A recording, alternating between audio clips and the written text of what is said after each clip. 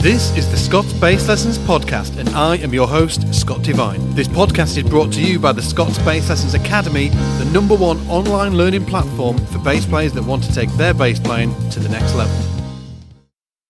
Hey guys, how's it going? It's Scott here again from the Scots Bass Lessons podcast and obviously scotsbasslessons.com. I'm here in the SBL Towers, as we call it, Scots Bass Lessons Towers. It's almost 10 o'clock. I'm here with George, my dog, and the kids have gone to bed. The wife's in bed. You know, we've got two little kids. One's 2.5 and the other one's just turned 6 months old. So sleep at our place is, you know, somewhat a rarity to a certain extent. So that's why all those guys are in bed, and I decided to come down the office and record this for you, because it's as all of you out there with kids will know, sometimes it's hard to, you know, just get stuff done in the day. Anyway, on to this week's show. And just before we get onto this week's show, actually, I really want to just send out a massive thanks to everybody that supported the episode 1 last week. I cannot believe the response we got. It was just phenomenal. It's just, you know, it absolutely blew me away. We were all the SBL team, and we were all bated breath, hoping that it was going to, you know, be well received, because it was something completely different that we'd done before. We hadn't done this before, and it was just completely different. So we didn't know how it was going to go down. We didn't know whether you guys were going to be into it or not, but it was just absolutely phenomenal.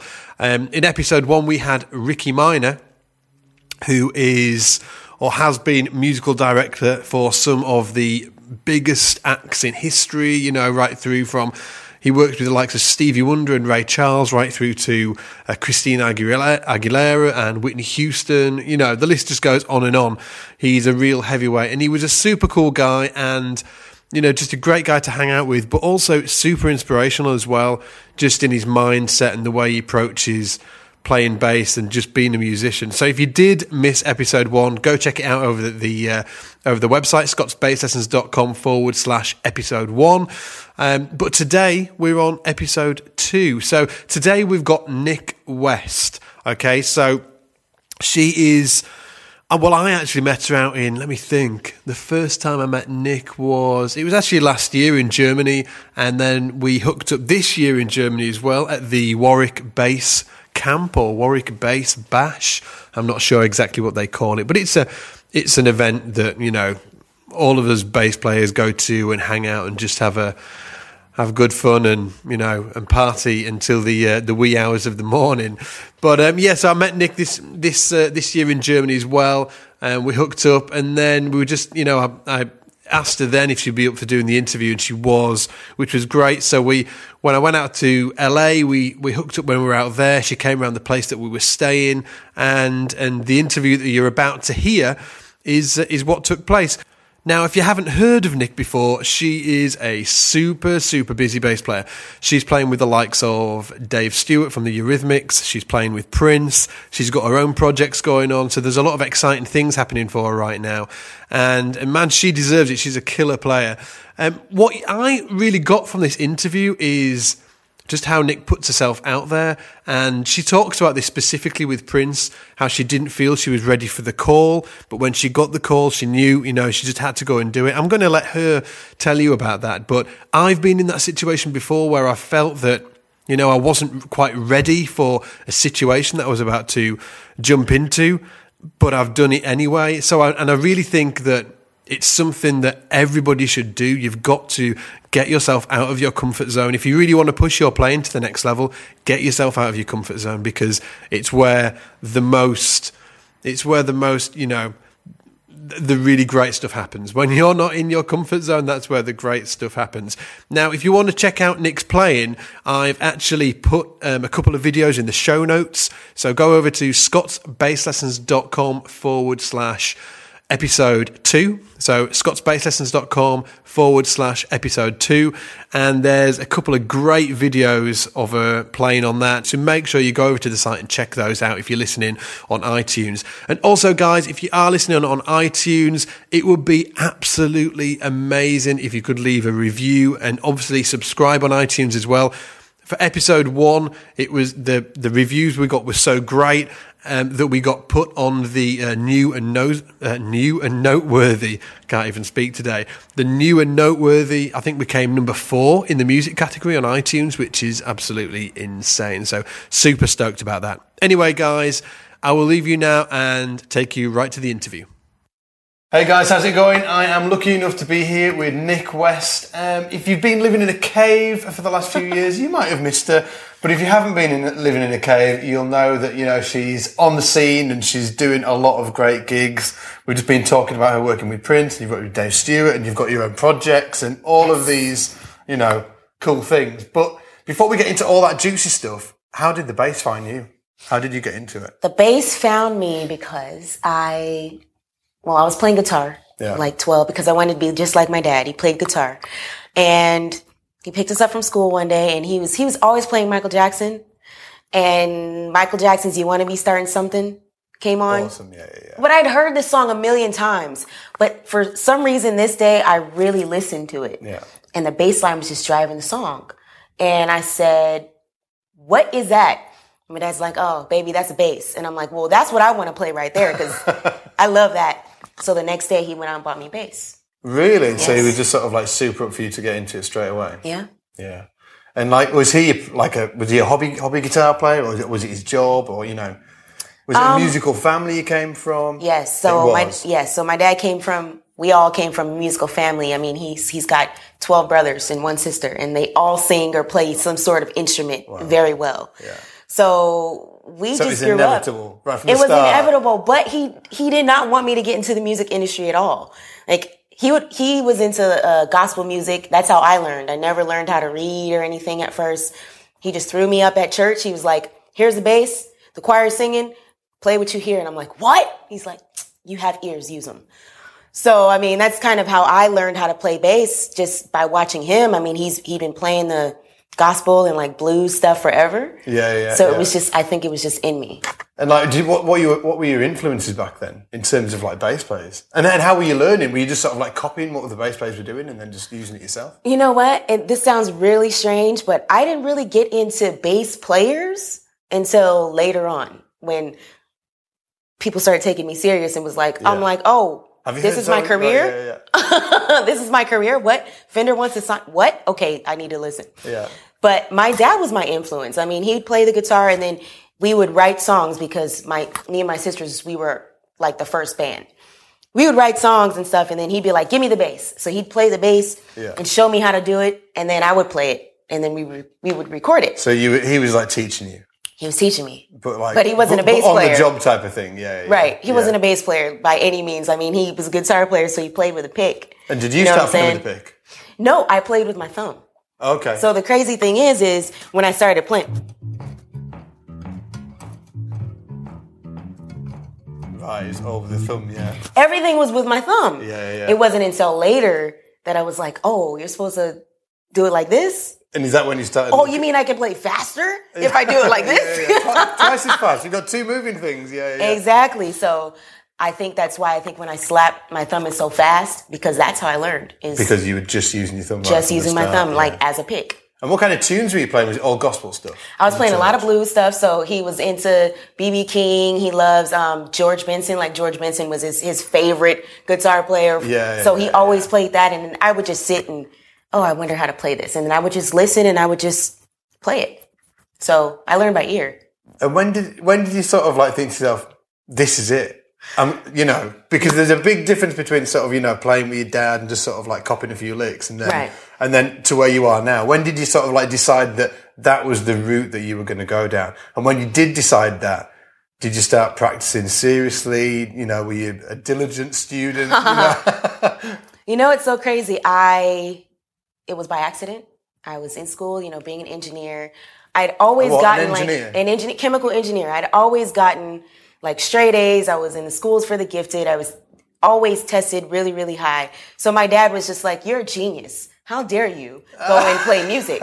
Like, you're supposed to be the doctor or the engineer. Like, you're the only one that can do it, right? You can do it. And so I think when he kind of told me, no, you're not doing that, I was kind of like, there must be something to it. Yeah. What do you mean I'm not doing that? Let me try it. So I think I hit up a friend on MySpace, and I was like, okay, so I have this bass. I want to take the frets out because I've been listening to some Jaco Pastorius. How old were you then? I was probably 21. Okay. So you were listening to bass players by this point? Yes. Right? Well, okay, so I started playing at 16, played till I was about 18. Yeah. Stopped playing the bass completely because I got discouraged.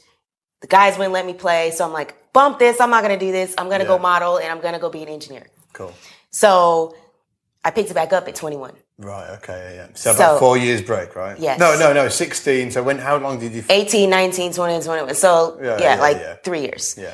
And I picked it back up because a friend was like, you're selling out, you're on the runway, doing all this model stuff, but you're a dope bass player. Why are you not playing? You're stupid. Yeah. And I was like, I'm not stupid. So I was like, okay, I'm going to learn how to play the bass again. It was kind of like I had to learn all over again because I hadn't played in forever. Yeah. Yeah, so that's when I started, okay, let me listen to some bass players. Jaco Pastorius was the first one that I kind of came across, and I was like, yeah, no, I can't play that.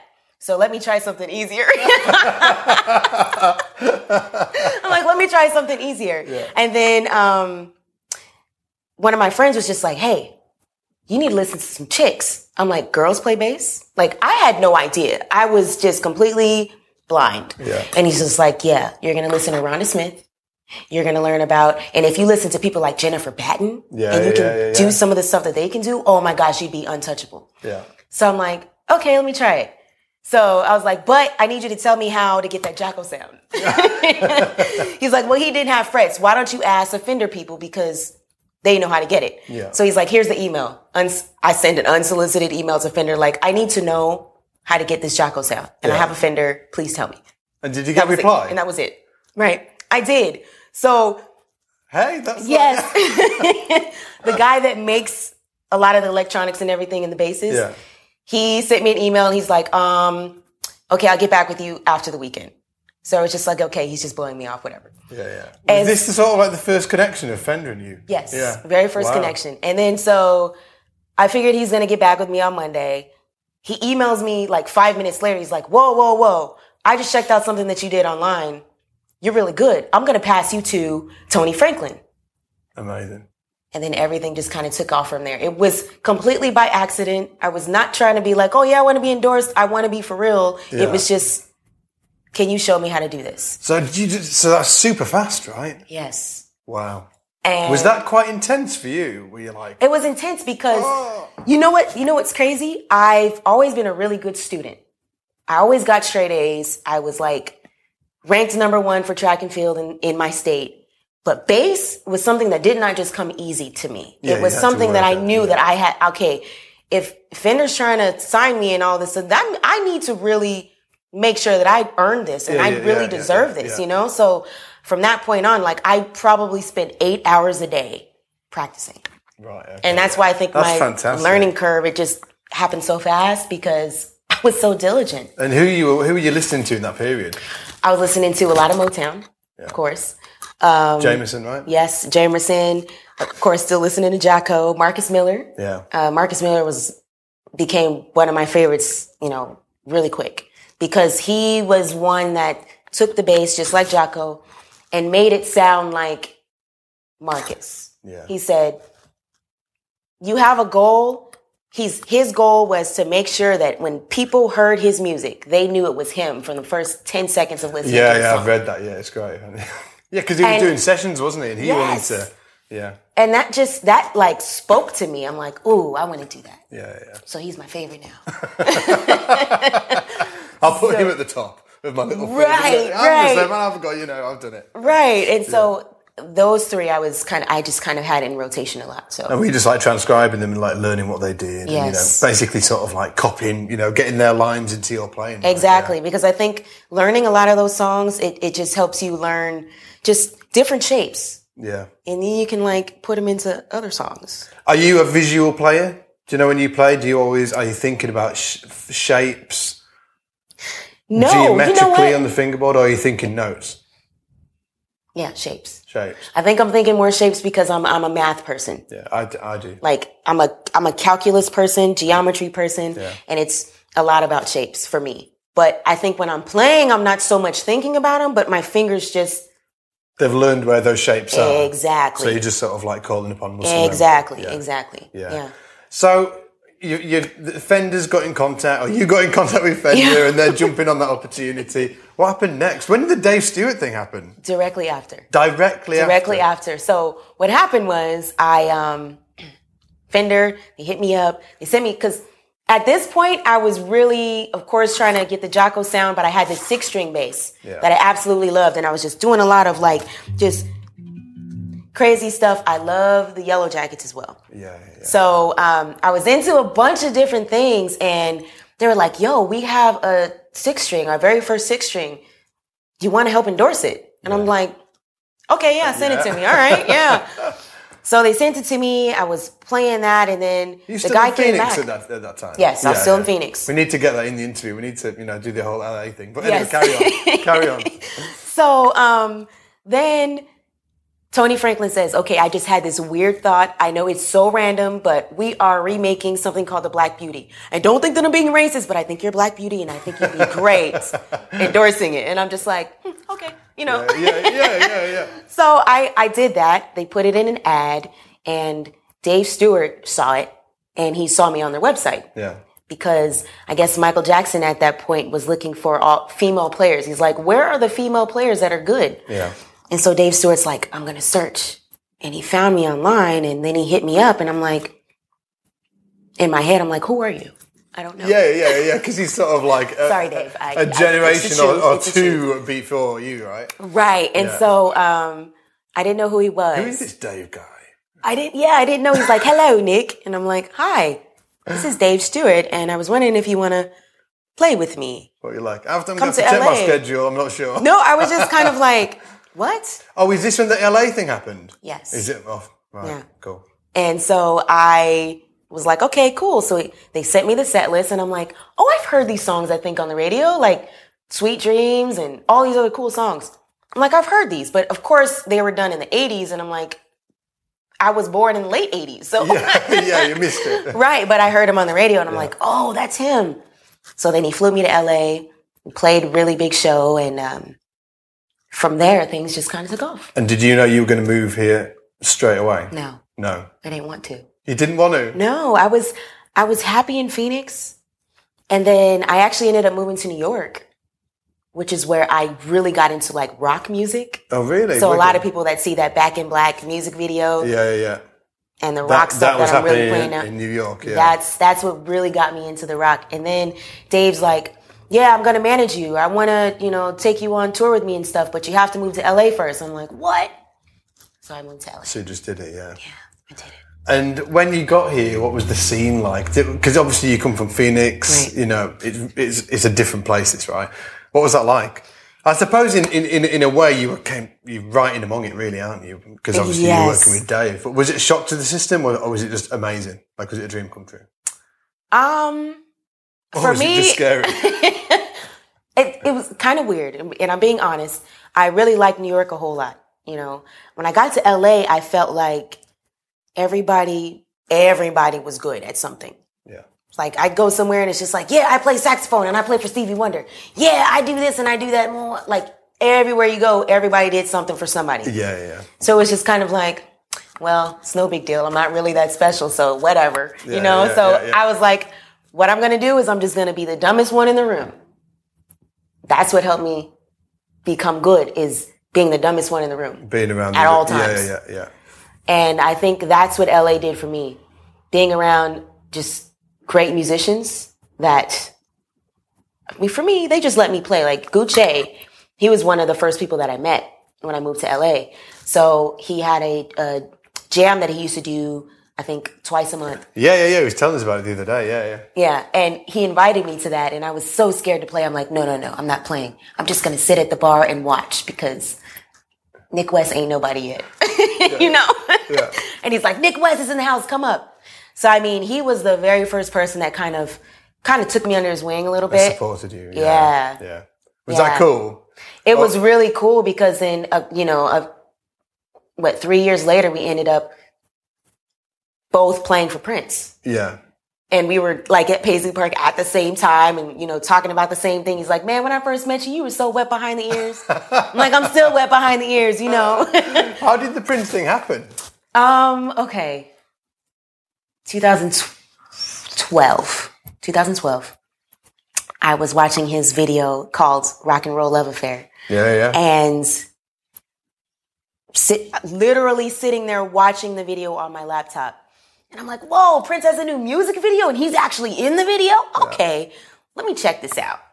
So I took my computer over to my friend's house. I'm in Phoenix. Took the computer over to my friend's house. I'm like, look, Prince is doing something new. And he's just like, yeah, that's cool. He's like, you should be in that video too. And I'm like, that would be nice, huh? That would be cool. I kid you not, my phone kept ringing.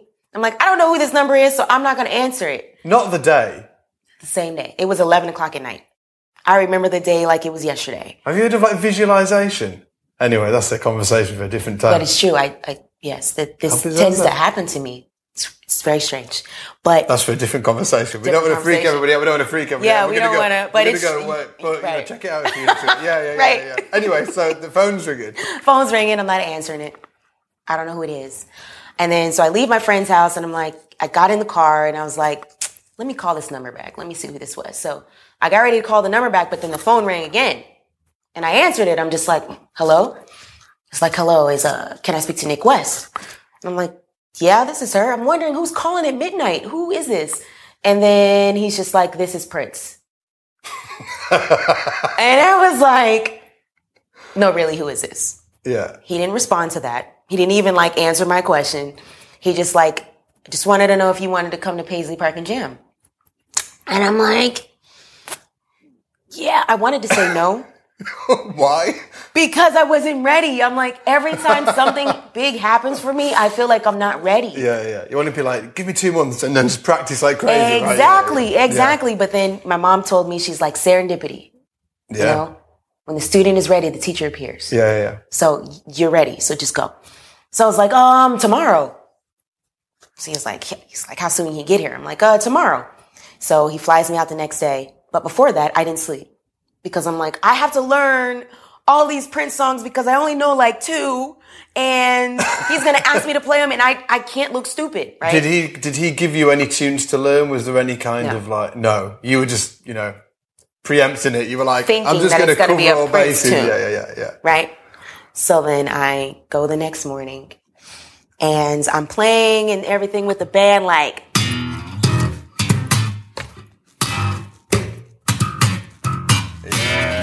I'm playing, just getting crazy, right? And, doing my wild thing like I always do. He hadn't gotten there yet, so I was comfortable. Then all of a sudden the band stops playing and they all start cracking up. I'm like, what's going on? What's going on? And then I feel a tap on my shoulder and I turn around and I'm like, oh my God, it's Prince. And so he's just like, okay. Long story short, goes over to the piano and he says, let's play something. I was like, all right. I'm thinking. Whole band's there. The whole band's there. Whole band's there. Well, yeah. So no pressure. Part of the band is there. No pressure. Yes. Right. Part of the band is there. And so I'm like, okay, yeah, let's play something. And so he sits down at the piano. I'm nervous. I'm so nervous. Are you dying I'm inside? cold. Yeah. It's cold out there. And so he gets down at the piano and starts playing. And he's just like, do you know Sly and the Family Stone, Thank You for Letting Me Be Myself? And I'm just like, yeah. But in my mind, I'm like, but I didn't come here to play that because I learned these Prince songs. I'm assuming you're going to ask me to play Sly and the Family Stone. And he's just like, yeah, okay. I just said that in my mind. I didn't tell him that. And I'm like, yeah, I know that. He's like, all right, come on, let's play it. So I got ready to start playing it, right? He's playing it on the keys and I freeze. I froze. I just could not play. I was shaking and he looks at me. He's like, all right, can you play it? And I'm like, I can't. And he's just like, okay, let's back up. Who's your favorite bass player? And I'm like, well, I like Jocko, I like Marcus, I like James Jamerson. And he's just like, okay. I kind of started rambling on. Yeah. He says, they're all great. But the one you need to really know about is Larry Graham. And I'm just like, yeah, I know Larry Graham. I know Larry. That was all in my head. Yeah. And then he's just like, so I just want you to play that song because Larry played that song. Yeah. So I'm like, okay. He's like, now, if you weren't good at what you do, trust me, you wouldn't be here. I'm not asking you to be Larry. I'm not asking you to be Marcus. I'm asking you to be Nik West. Yeah. That's who you are. You should be able to do that. And I was like, oh. It make you feel more comfortable, yeah. Yeah, I'm like, I can do that. I can be Nik West. I'm not Larry Graham. I'm not Marcus. So we started playing the song, right?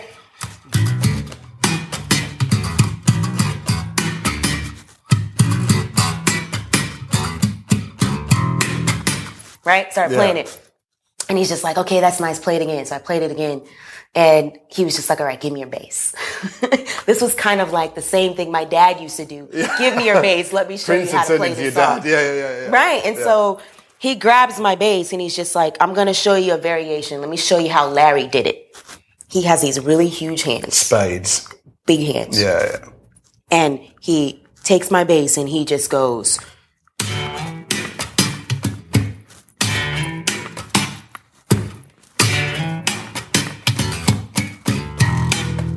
Like he was playing them sliding fifths. Oh my gosh. Yeah. All of that. And he was like, I'm thinking he's probably going to break my strings. Oh, really? He was like really whacking it. Yeah. Yes.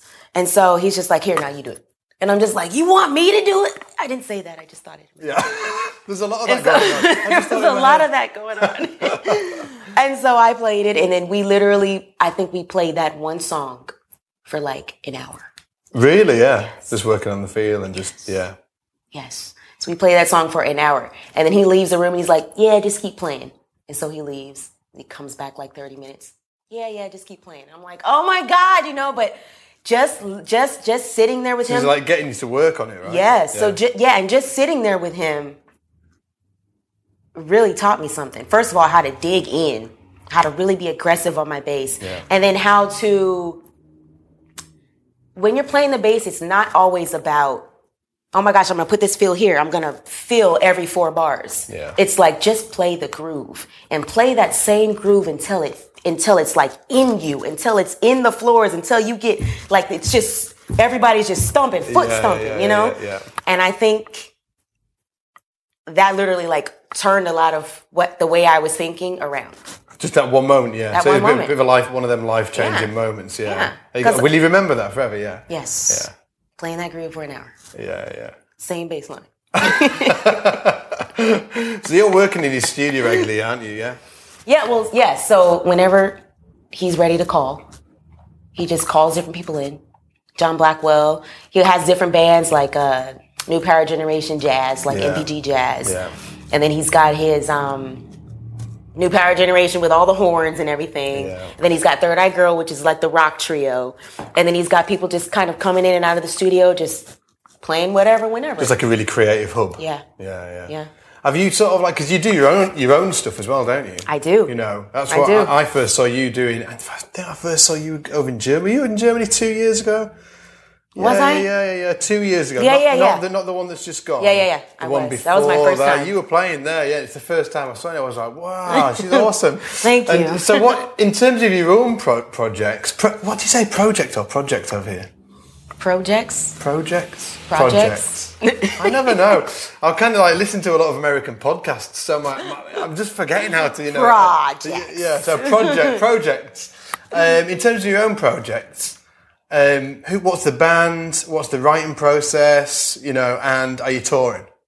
Yes. So my own projects. That's actually what I work on, and I do the most. Yeah. I would say that's mostly what I'm known for. The band consists of. Okay, so how I found the band is I had something that I had to do with the House of Blues in LA, and I'm like, oh my God, I've been playing for everybody else, and I don't have a band. I need to find one like tomorrow. Yeah.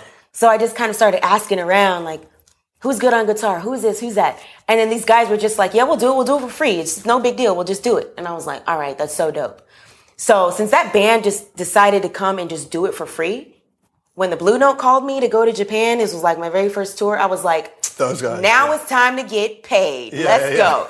So, I just, and I've been using the same band ever since. Now I'm doing something called the NWJB tour. Okay. So Nik West featuring John Blackwell. Yeah. Because, Did you meet John through the Prince connection, right?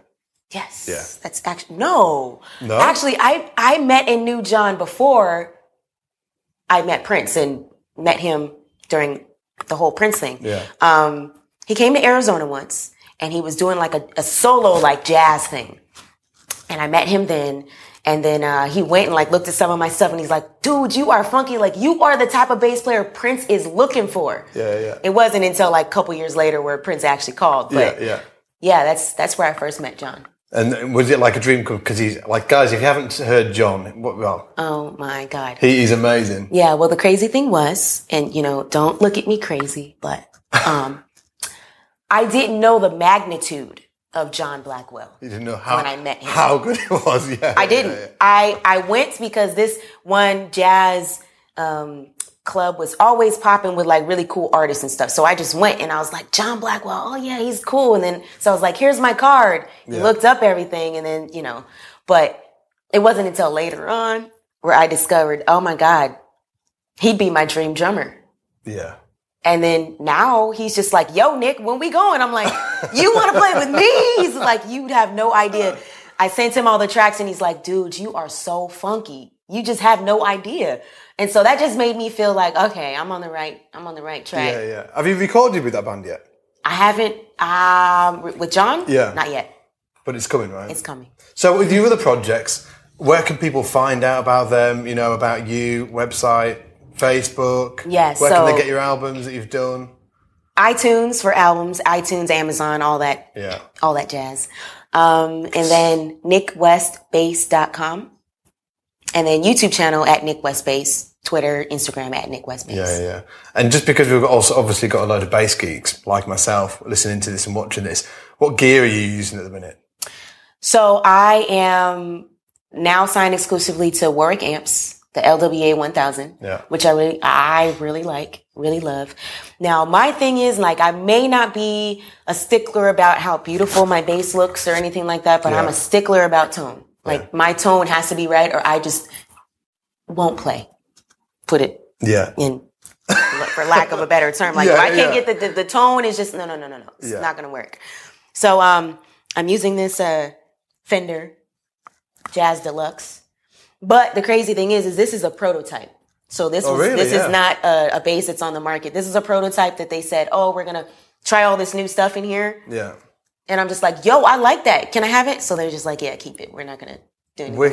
Wicked. And it's a bit beat up, guys. I'm a huge fan of basses. It's beat up. Yeah. I'm sorry. I mean, it's because I've been it's got like a different circuit and things. Yeah. Oh, yeah. So it's active, right? So it's passive, passive and active. So the switch makes it passive and then you can go active. And what do you generally use it in?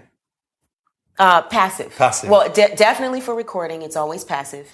And I really like this bass because I can get so many different tones out of it. I was going to say, have you got different basses you use, or are you kind of sort of like a one bass girl? I do have a lot of basses. Yeah. But this one I like because when I'm touring, I can take one bass with me and get the different tones. You know what I'm saying? I don't like taking a lot.